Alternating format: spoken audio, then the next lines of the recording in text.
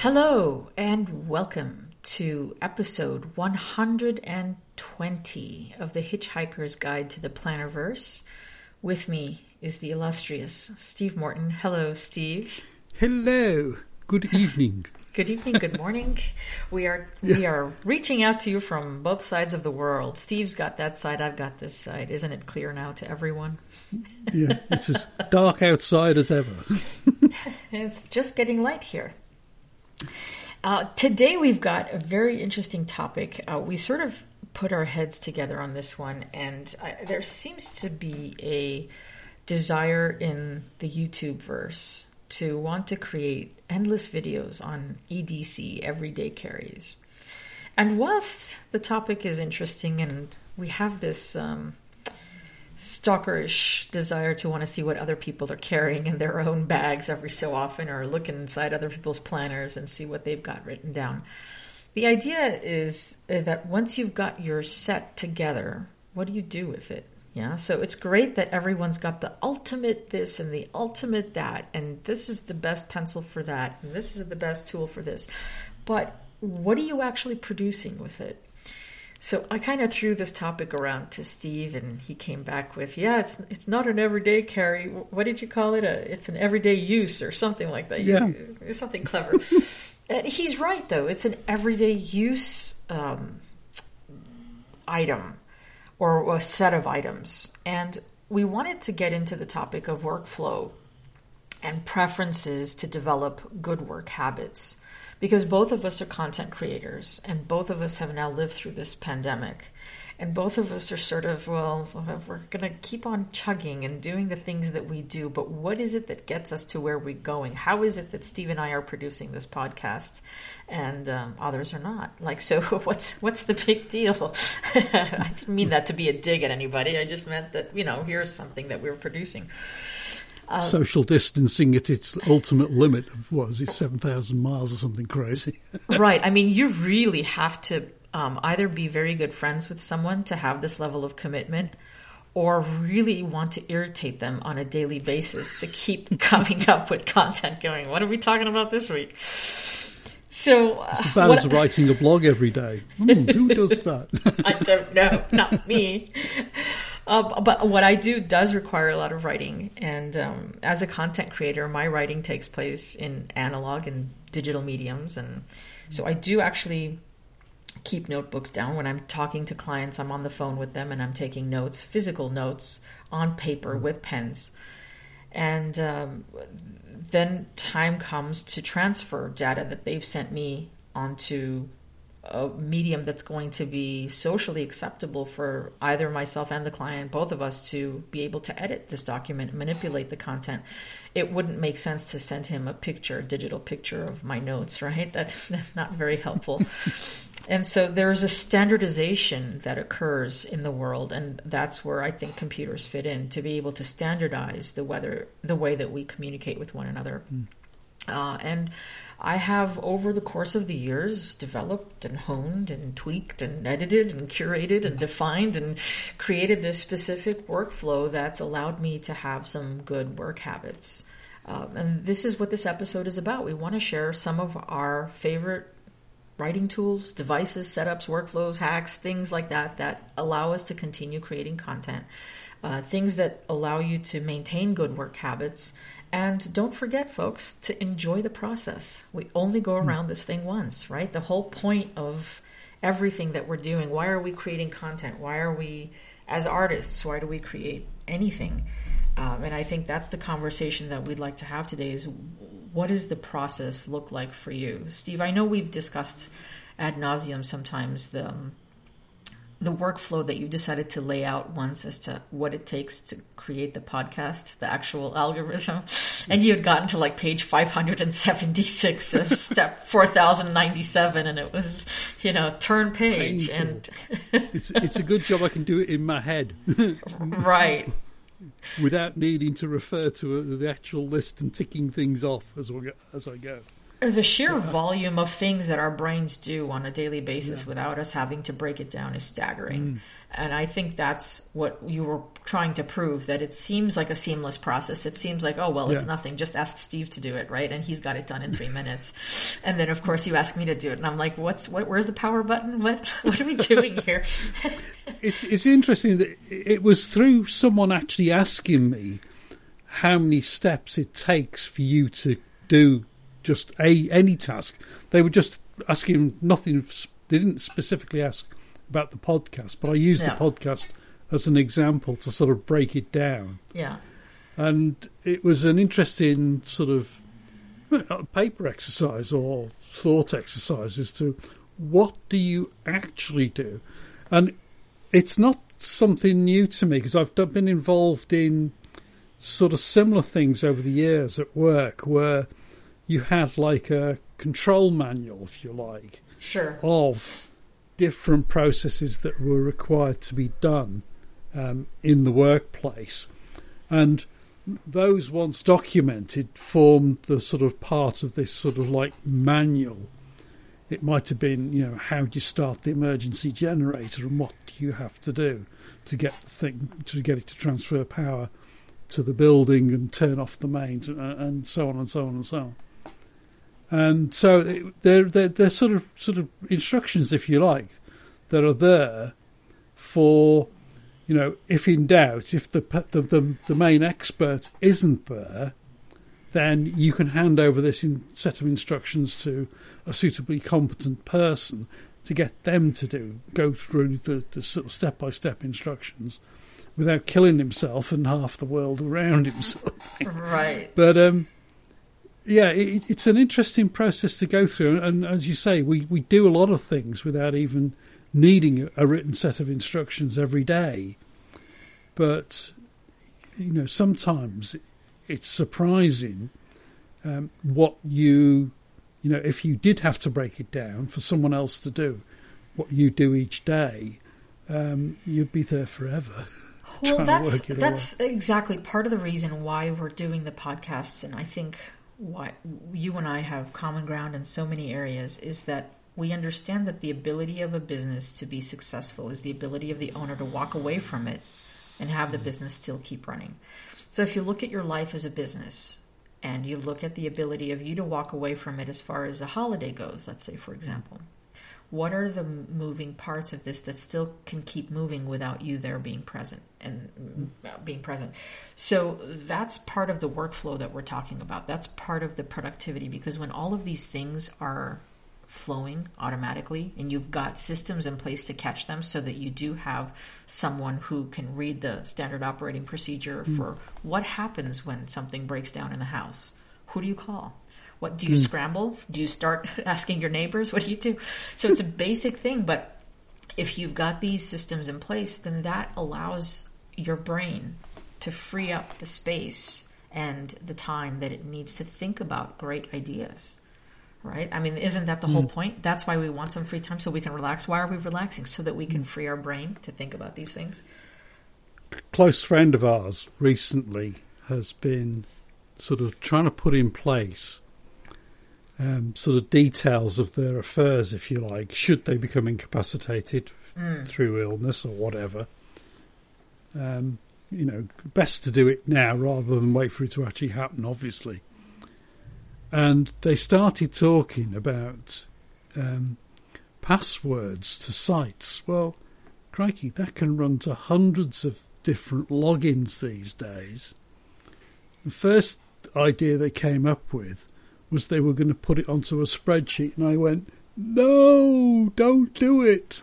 Because you can imagine if someone has to come along afterwards and access any of these sites, it's a multiple operation to transfer each separate bit of information from this spreadsheet, for want of a better word, into your browser. You've got the site address, the username, the password, and then any security questions. So you're going to be bobbing in and out of this spreadsheet like a yo-yo almost. Would have been frantic, to say the least. I said, look, use a password manager. Okay, maybe we don't like software. But in this case, it's a fairly secure thing. You can share the overall vault, if you like, with a trusted person. And they'll have the thing where it just says log in, and you just click the button and it goes automatically to the site, and it automatically puts in your username and password. Job done, sort of thing. They went, right. Oh, do those exist? I said, yes. So they've gone away to reconstruct the whole thing. And I said, one other benefit is it'll check for all your duplicate passwords. They went, no! Panic. So I haven't seen what they've been doing, but I suspect there's lots of duplicate and easy to guess passwords, because the thing's going to sort of alert them to all these leaked passwords, I suspect.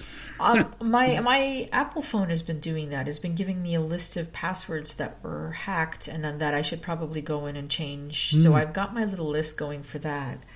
And I also have a paper backup to the digital vault, because I don't know where I'm going to be one day, and maybe I can't access my vault, and I'd like to have at least the main sites, the things that make my life easier by being able to have digital access. I'd like to keep those handy.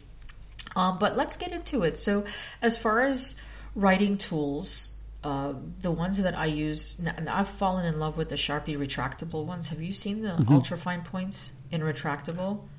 Not personally. I've been using for a few years now either friction pens, which are the erasable ones, or for more sort of permanent stuff. Just looking at it now to make sure I get the right name. Uniball Vision Elite, which I bought ages ago. Because they're leak-proof, even on airplanes, which is quite handy. I also use pencils, surprisingly. I do too.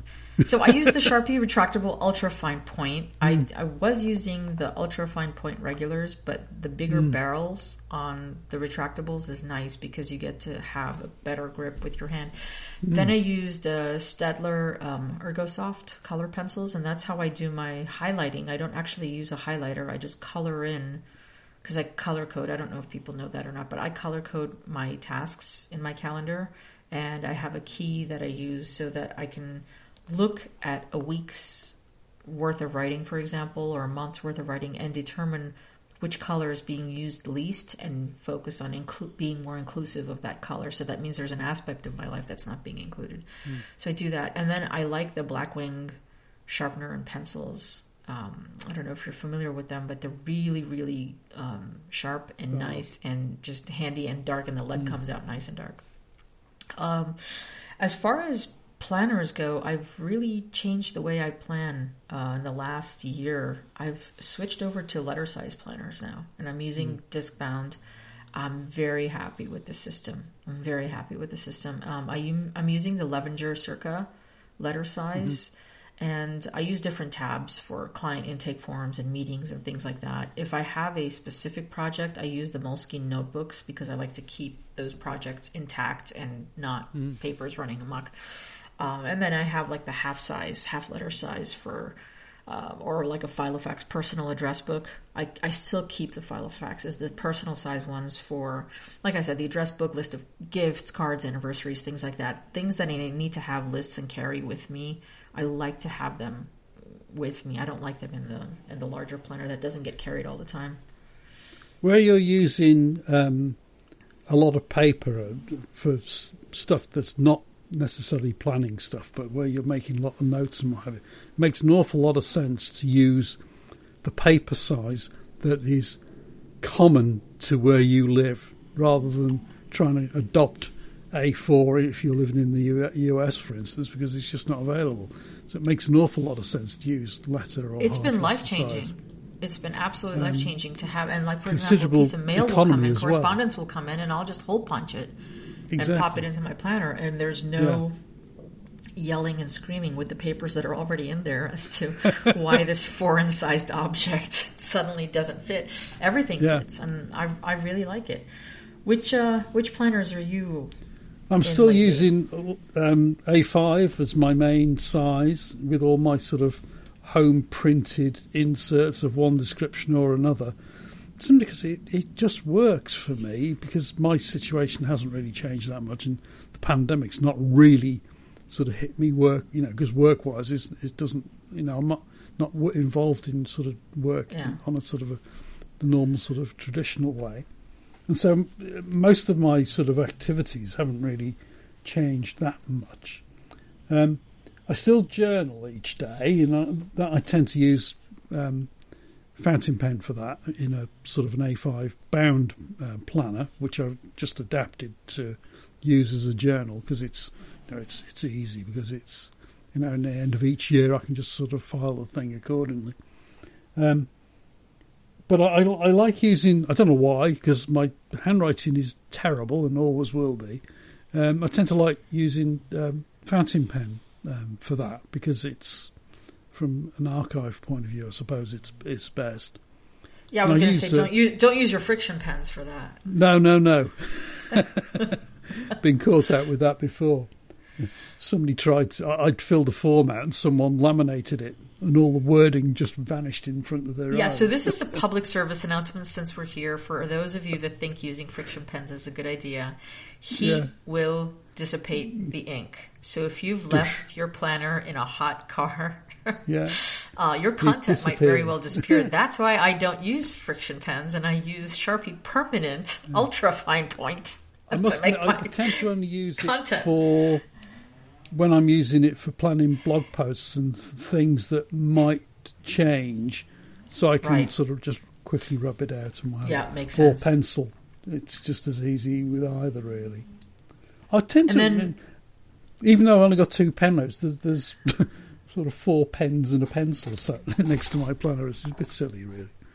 I've actually been getting rid of a lot of. I've gone through and looked through all of my stationery, and they had an immense number of ballpoint pens collected from various hotels and things. Really don't need them, not using them. So it was a huge void now. Suddenly I was able to discard a couple of dresser drawers I had in my home office, and I'm a lot happier using just a designated number of markers. As far as digital devices, I know you and I both tend to lean towards the Apple devices, only because we've been doing so since the get-go.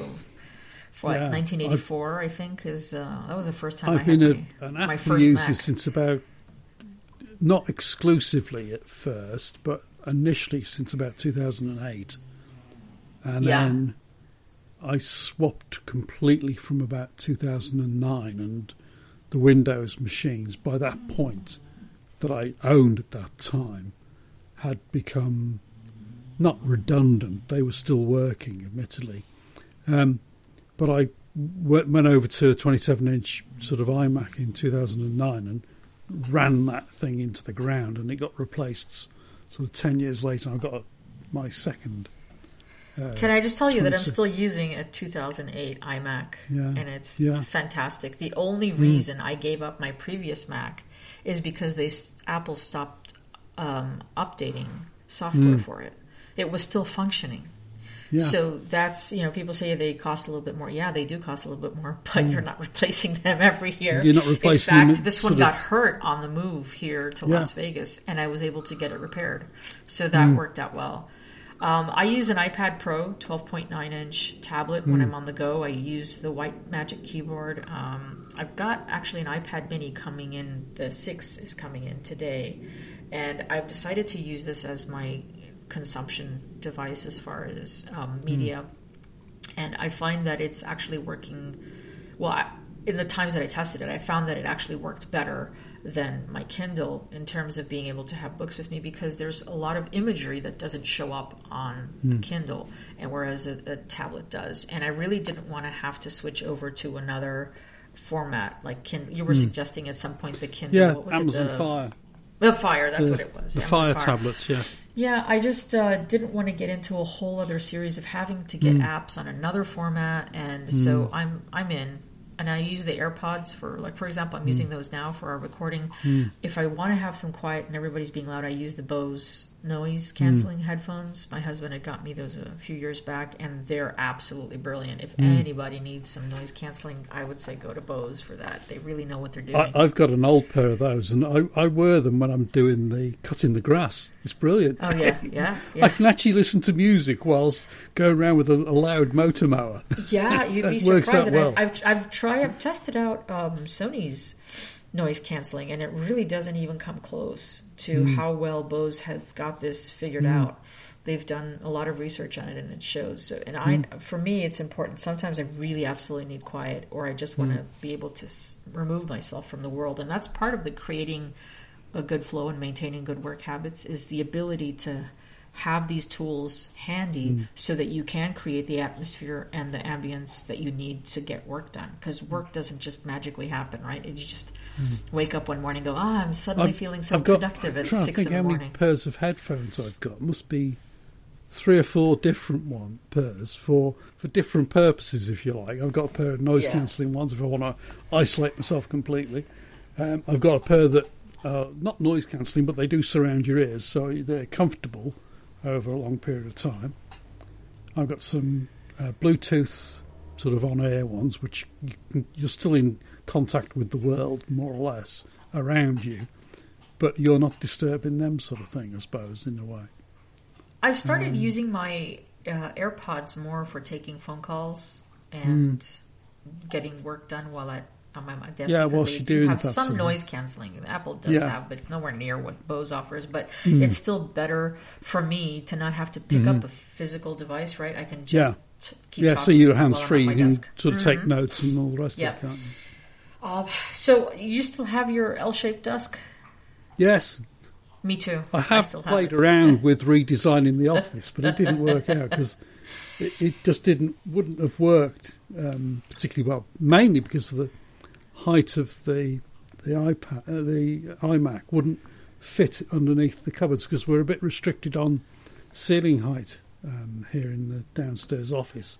You should just get smaller cupboards.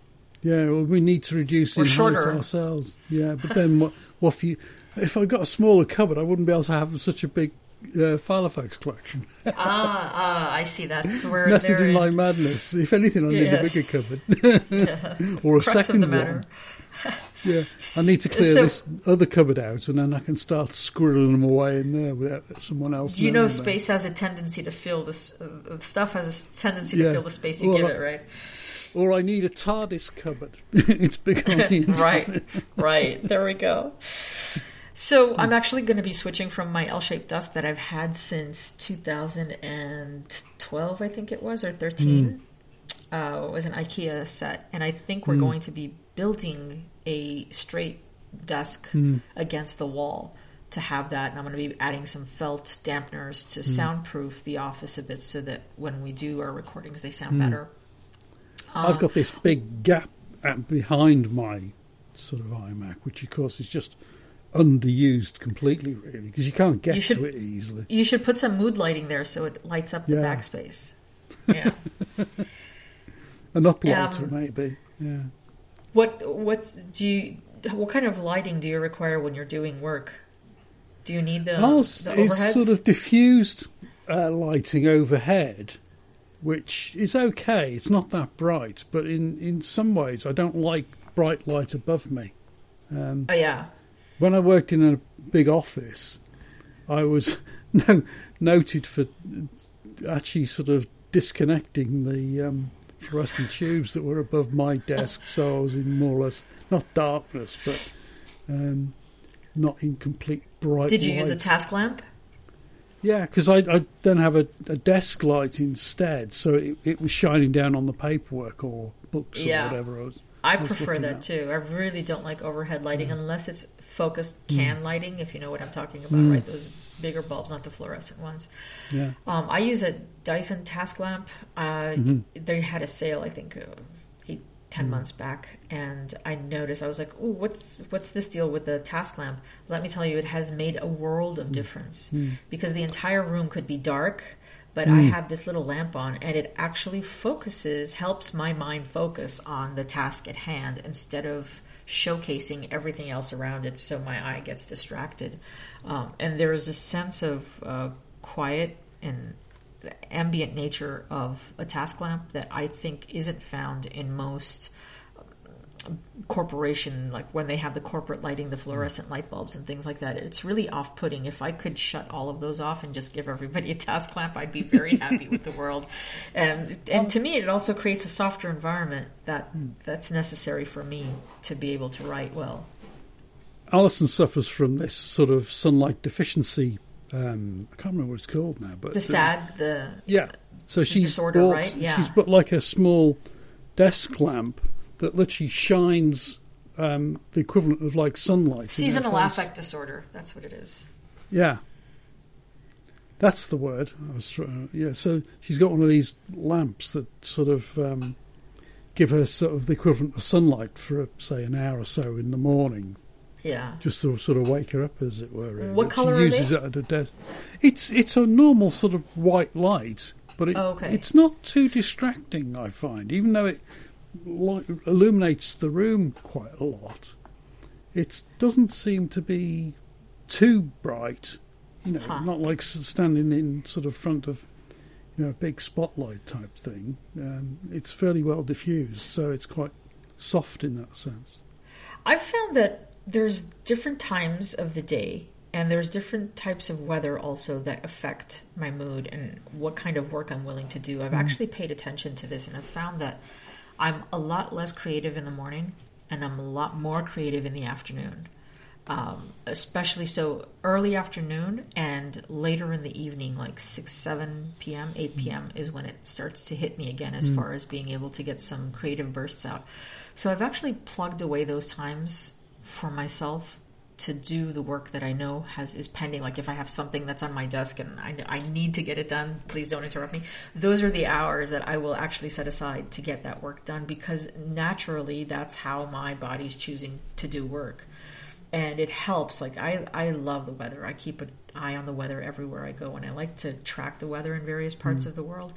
Part of that is understanding what the climate's going to be like and what you can expect to dress for while working from home. I know people think, well, you could be in your pajamas all day. It's actually not very conducive to doing work, because all you want to do is get back into bed at that point, and you're not thinking about being creative. You're not thinking about producing anything. You're thinking about napping. And I find that I actually get dressed all the way down to my shoes every day when I sat at my desk. And then if I want to take a break, I can go and get changed into other clothes. But again, the weather has a huge impact on that. I actually haven't gotten to Steve levels yet in terms of how I track my weather at home. But what was the system that you use to track your weather at home? We have a weather station called Netatmo, Netatmo, I think.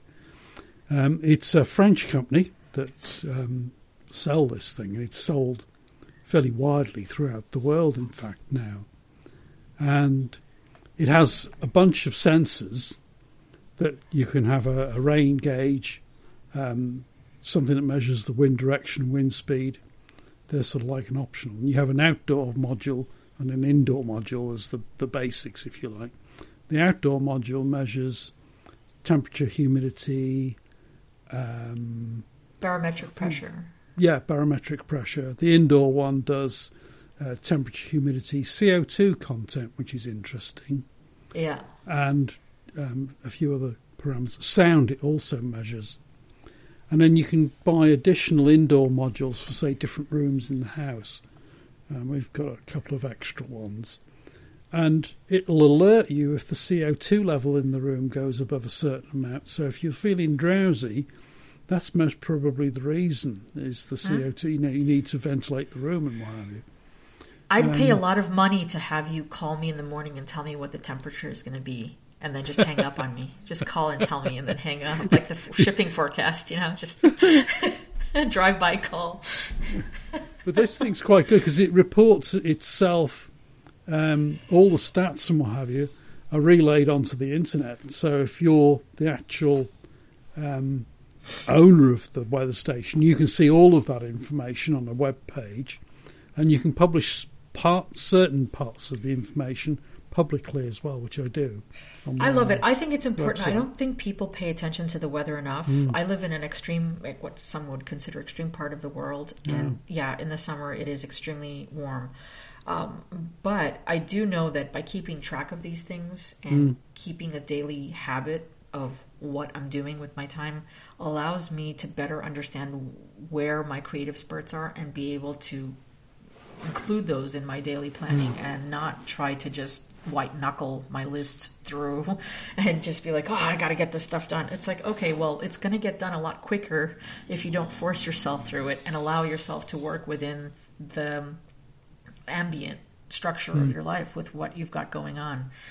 I hope this helps. I hope this helps someone out there in the Plannerverse realize that if you've got the tools that work for you, these are the tools that work for us. But if you've got the tools that work for you, make it work and see when you're being more productive and take note of that. Small changes is the key. Yeah. That's the key to success. Don't change your whole system drastically. Just do a small incremental change and see if that improves things, or look for what small change could improve how you sort of go about your day, how you use your planner or whatever. So we draw this one to a close at this point, Corinne? I think so. I think we're good.